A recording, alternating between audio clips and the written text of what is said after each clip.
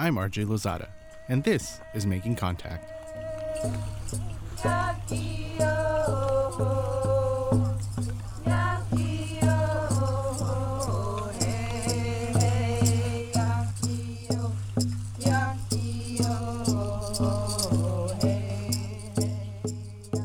On today's episode, we bring you a special broadcast and present you two Making Contact Storytelling Fellows, Vincent Medina and Isabella Zizi. They're building upon the traditions and the work of their elders for themselves and the next generations.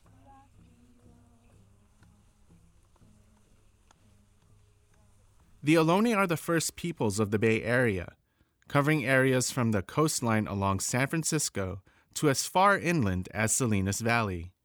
After near eradication, the Ohlone were all but completely eliminated and enveloped within the colonizers' world, their languages and cultures criminalized and swallowed up. It would be several generations before the Ohlone would be able to regenerate and reclaim fractions of land rightfully theirs. Making Contact Community Storytelling Fellow Vincent Medina is part of the current generation of Ohlone that are deeply invested in language and cultural revitalization. Whether paying homage to Coyote Hills Park in Fremont or teaching Chochenyo language courses at Mission San Jose, Vincent finds firm footing in his deep-running roots.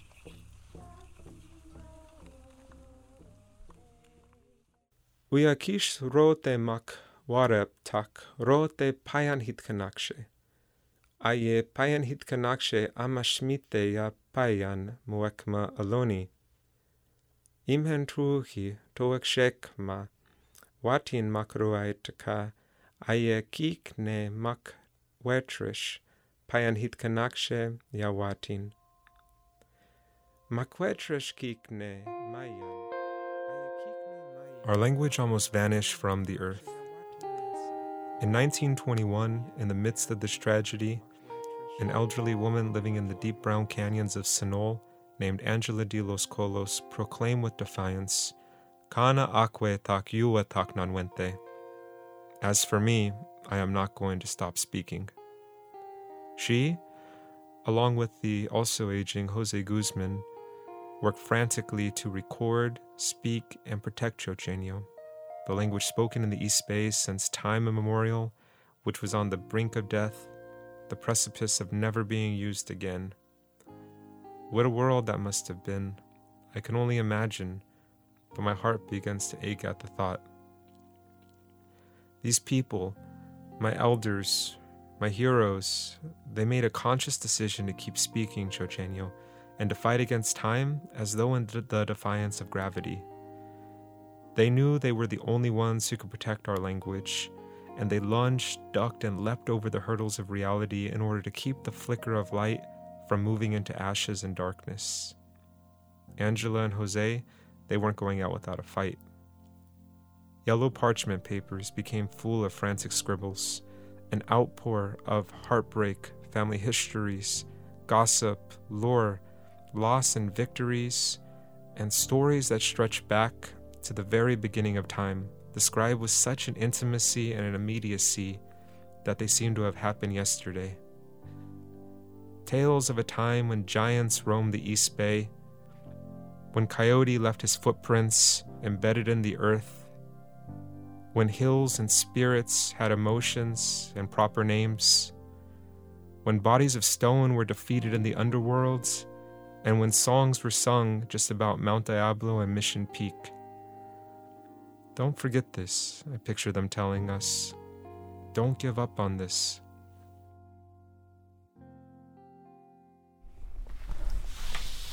All right, now let's read these words together, okay? Just so we can get the pronunciation. So for day, truhi. Truhi. No, try again. Truhi. Truhi.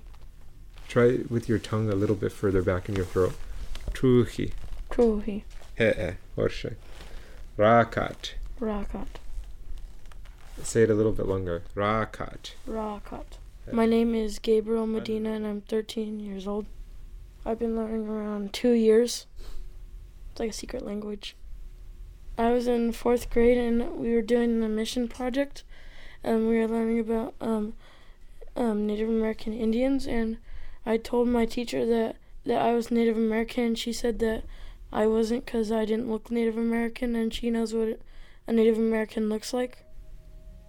It's her opinion. I know that I am, though. I realized just the sounds of the language were something incredible on its own. Being able to connect those old sounds to places here in the East Bay, you could hear the land in the language itself. You know, wherever you're at here in this place, you can often just see like those drops and rises and falls that make the Bay Area what it is, and that's so embedded within our language. It helped me connect in a way to my ancestors that just the words strictly on their own might not. There's context that's there. It tells people who are related. It tells the conditions that people had to go through. It tells the experiences that people had and how people consistently survived and adapted to the changes around them and kept intact what they could in order to keep their culture strong and alive. And when I would read that and connect that with the words, connect that with living in my land, and the fact that Gabriel and myself, you know, two brothers, we both were born in our traditional village. We're meant to be in our homeland. We're meant to be speaking this language. Our elders, they're our guiding forces in many ways. They are a link to the old world that our ancestors lived in. When you go to the language, because I know that you've been to one of the language classes that we had here. When you use some of the Chochenyo words, how does it make you feel when you use them? Oh, I feel that I'm not saying them properly. You know what? Surprisingly, and I talked about this with one of the professors that I have at UC Berkeley that I work with. And out of everybody, when we were having that class that first time, you got the pronunciation the closest to the way that I hear the old people say it in the recordings. Oh, really? And it was because I think that you probably heard stuff growing up. So somewhere back there in your mind, it's still there. But when you would get the sounds, there's the sounds that I can't get when I pronounce things that you. Well, Aunt Dottie, in many ways, she's like the matriarch of our family. It must be because you heard it growing up. Probably so. You know, some words stick and some words don't. And some words you can't get them out. Yeah. You know, as hard as you try. She's a tough lady. She's a strong lady. And she's always been somebody who's carried culture forward for us. She's always, and throughout her life, found ways to protect our identity, and she's always found ways to make sure that those who are around are proud to be Ohlone. In the 1960s, Aunt Dottie was the one who led our cemetery being saved near Mission San Jose. Oh, the only person that I ever heard speak the language would be Uncle Dadio. Mm-hmm. And there were some other family members that came from Livermore that also spoke the language.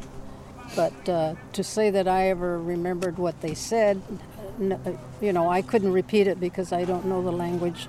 She listened to the old-timers who lived on the old Sonora Rancheria and listened to them speak the language, listened to them tell the old stories that stretch back to the very beginning. Proud of yourself that has you've taken this upon yourself to be able to teach the younger people the language, which is something that we never had, you know, only bits and pieces now and then, but nothing that ever stuck to us because we were too busy with other thoughts. Yeah, I understand. You know.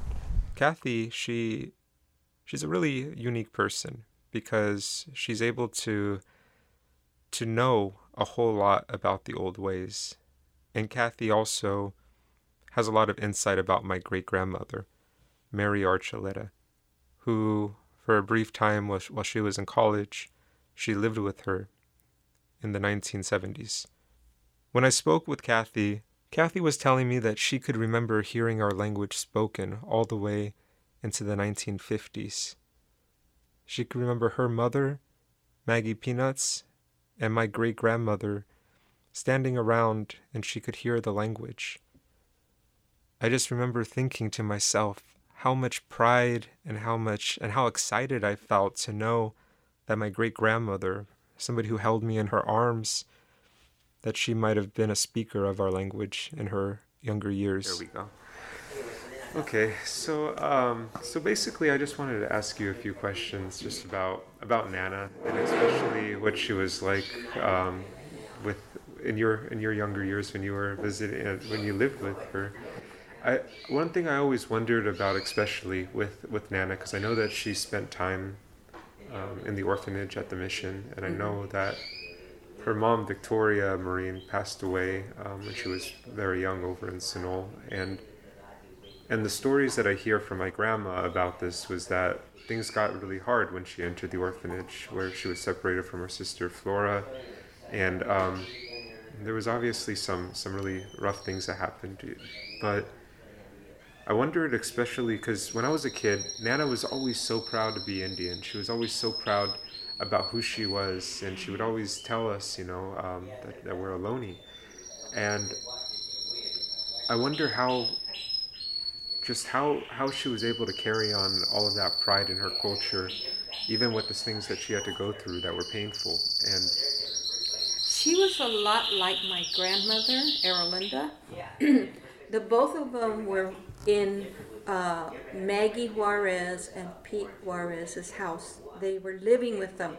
Okay, evidently they must have. My great aunt. I guess she would be my great aunt, Maggie Peanuts. I get what they called her Peanuts, but it was Maggie Juarez.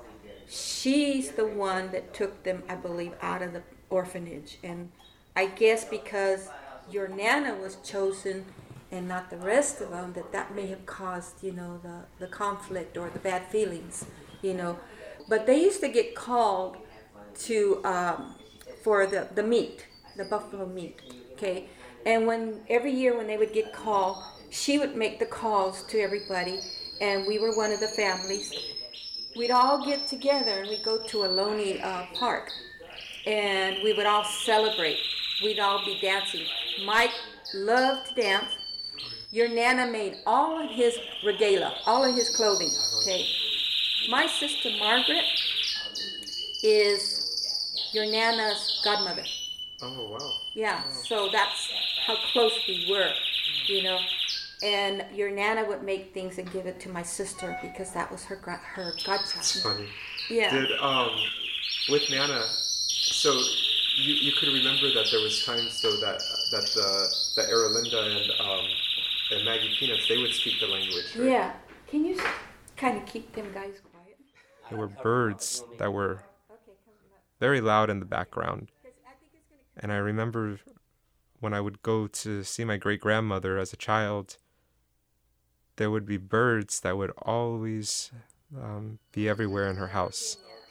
And the same birds were in Kathy's as well.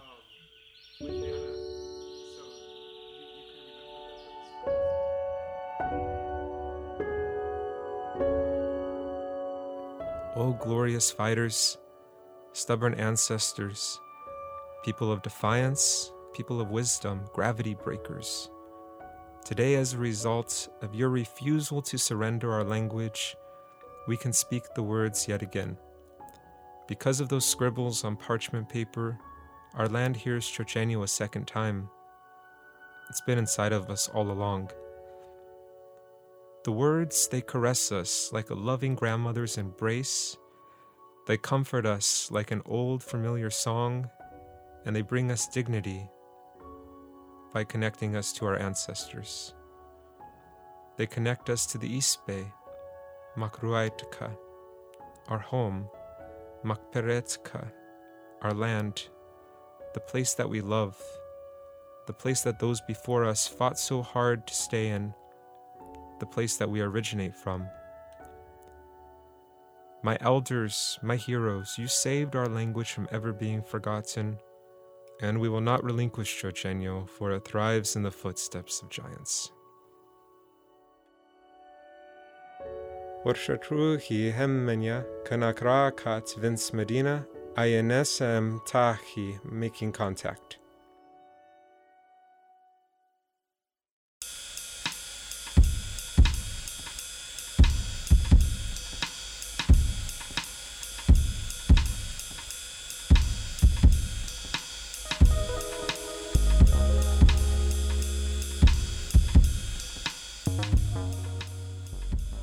In a moment, we'll look at how the biocultural diversity of an area depends on people, connecting with their language and traditions, along with protecting their land, air, and water.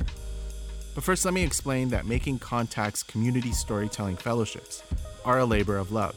Our producers work hard, hand in hand with the fellows, and the learning goes both ways. The producers share their skills, and the fellows share their wisdom and life experiences. The fellowships are a 10-week paid immersion in the designing, recording, and writing of a radio piece. Fellows we've worked with range from a man who returned home after 31 years in prison to a woman working through the domestic abuse she suffered by reporting on the activism of younger women against violence. You can listen to all of our fellows' pieces on our website at radioproject.org. Our work at Making Contact is listener-supported, no corporate or government funding. We rely on you, so please go to our website to see the ways to help us continue the fellowships. Tell us what you think about these radio pieces. Drop us an email, makingcontact@radioproject.org, or hit us up on Facebook or Twitter. Our handle is making_contact.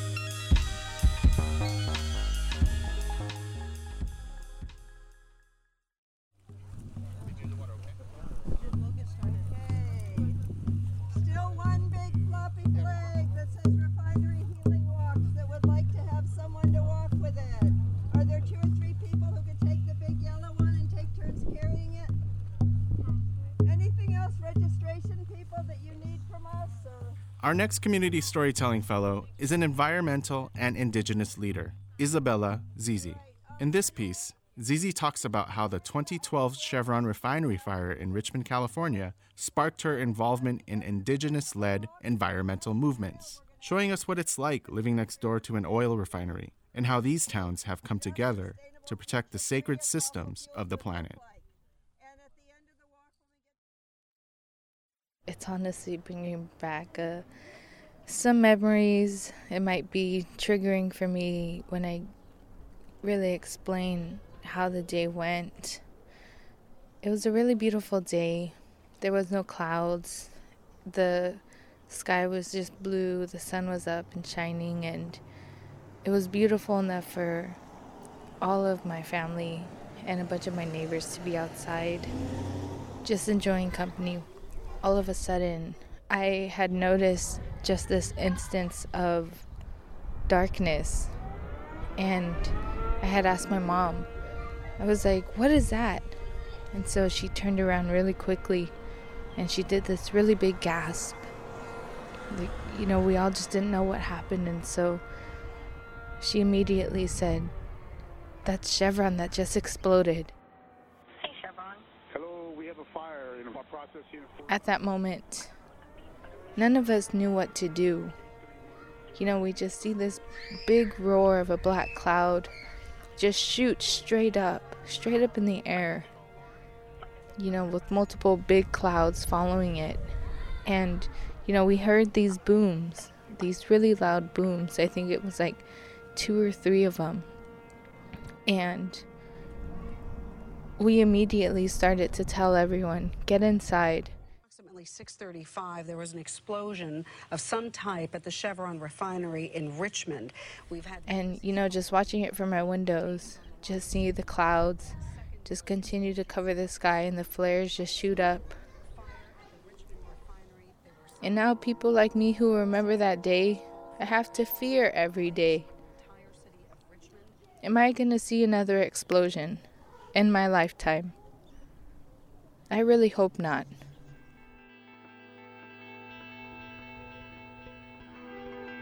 You see, I grew up near the Chevron Richmond refinery in California. In 2012, a ruptured pipe at the refinery caused the fire, sending black smoke into the surrounding areas. It took more than 4 hours to bring the fire under control. Richmond lies in what's known as the refinery corridor. There are 5 petroleum refineries along the north coast of the East Bay, less than 30 miles from each other. So those of us who live along this oil artery are all too familiar with the trends of having a petroleum processing plant as our neighbor. That was the biggest flare I have ever witnessed. That's Daniel Liddell. He lives in Benicia. That's in the refinery corridor too. flaring is a process that typically burns off excess hydrocarbon gases or pressure. It was a really windy day, and most of the smoke coming out of the refinery was blowing northeast away from where most of the residents live, so we were very lucky. On May 5th, 2017, the Valero refinery in Benicia started flaring at about 6:40 a.m. The EPA found toxic gases, such as hydrogen sulfide, peaking at more than 10 times the normal for the area. The Bay Area Air Quality Management District has launched an investigation, and the Valero refinery was issued 4 notices of violations. I met Daniel a few years ago at the refinery healing walks. These are walks led by Native Americans in prayer from one refinery town to the next. As we looked around our communities, many of us live in Richmond and other refinery towns, and we really started taking a bigger look at what it looked like, what it felt like, what the health impacts were and the emotional impacts were of living in refinery towns along the refinery corridor. Allison Ihara Brown is a member of the Mohawk and Seneca tribes.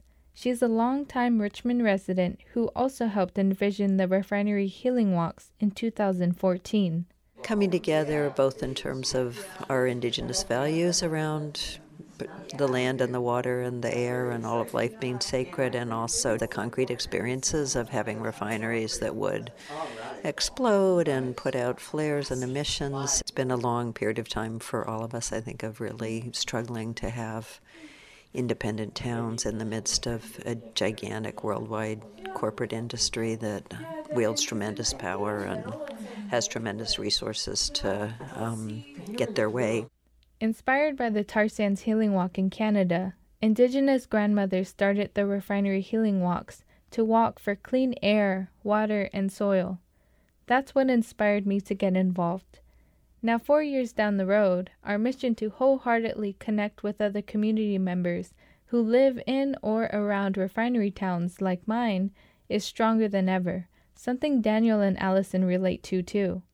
Growing up here, I never really I felt very isolated living over here, and even though we have our own share of problems, the refinery corridor healing walks, they were really the first, it was really the first time that I felt, people were bringing awareness to what was going on in my immediate surroundings. Mm-hmm. And it's just really inspiring to be walking with folks, folks who are walking in commitment to the sacred system of life on our planet. It feels really different now. It feels like we have a whole movement of people that are united around wanting a healthy, vibrant future for our communities and for our children, where we can see that what we're facing, whether we're in Pittsburgh or Rodeo or Benicia or Richmond, that what we're up against is very similar. And so I think there's a sense of community and community between cities and showing up at each other's struggles and city hall meetings or things like that. That just feels different. I think none of us feel as isolated as we did before, and we feel more powerful. Paul, take us away. Hey, hey, hey, Refinery healing walks connect the dots between 5 refinery towns: Pittsburgh, Martinez, Benicia, Rodeo, and Richmond. Every walk starts with a water ceremony where water from different watersheds are gathered together in a pail. Then grandmothers from Idle No More SF Bay lead everyone in prayer.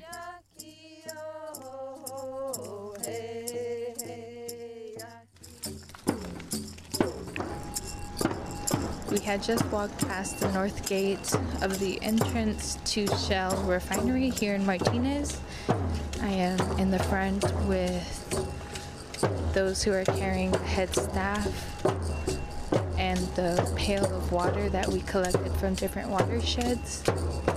And up here, this is the prayerful part where everyone is in contemplation and in prayer and in song, as you hear in the background the drums and the rattles. to keep our strong presence while we're walking.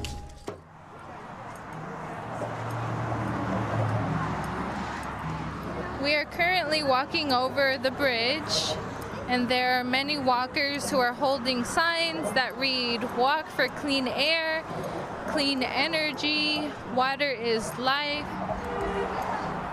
There's about 100 people here. Bikers and drivers passing by also shout and honk in support as we walk along. The walk continues on for a few more miles before we reach our final destination in Benicia. A group of smiling faces greet us, high-fiving us as we form our last circle. Then we end our day by creating envisioning squares.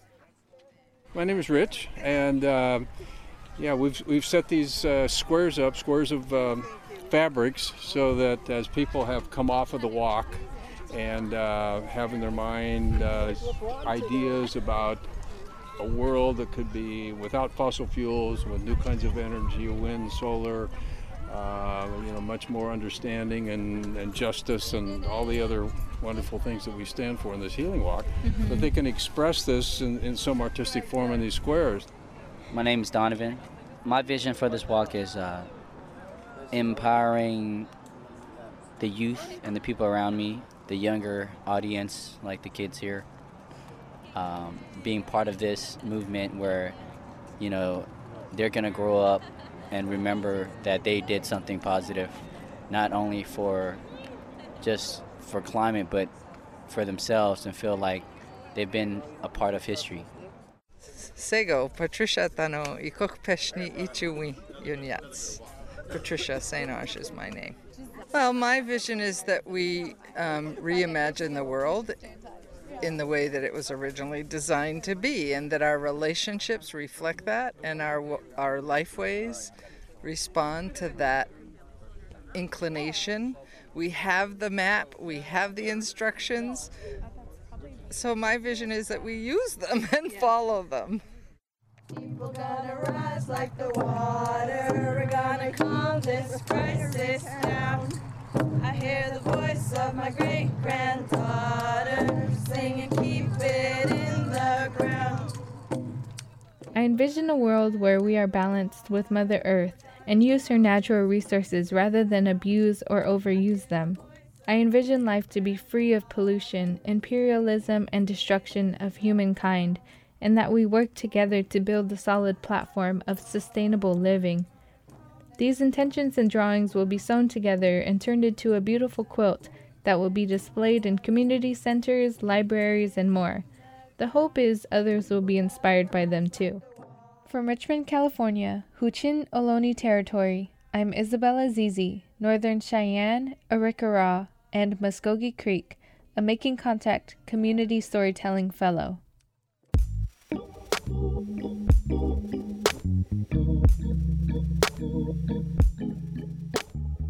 And that's it from Making Contact. If you're interested in learning more about the work both Vincent and Isabella are doing, or want to listen to other works produced by Making Contact Storytelling Fellows, you can visit us at radioproject.org. Lisa Rudman is our executive director, Marie Che, Anita Johnson, Monica Lopez are our producers, Sabine Blazan is our audience engagement manager, and Vera Teikolsker is our development associate. And I'm your host, RJ Lozada. Thanks for listening to Making Contact.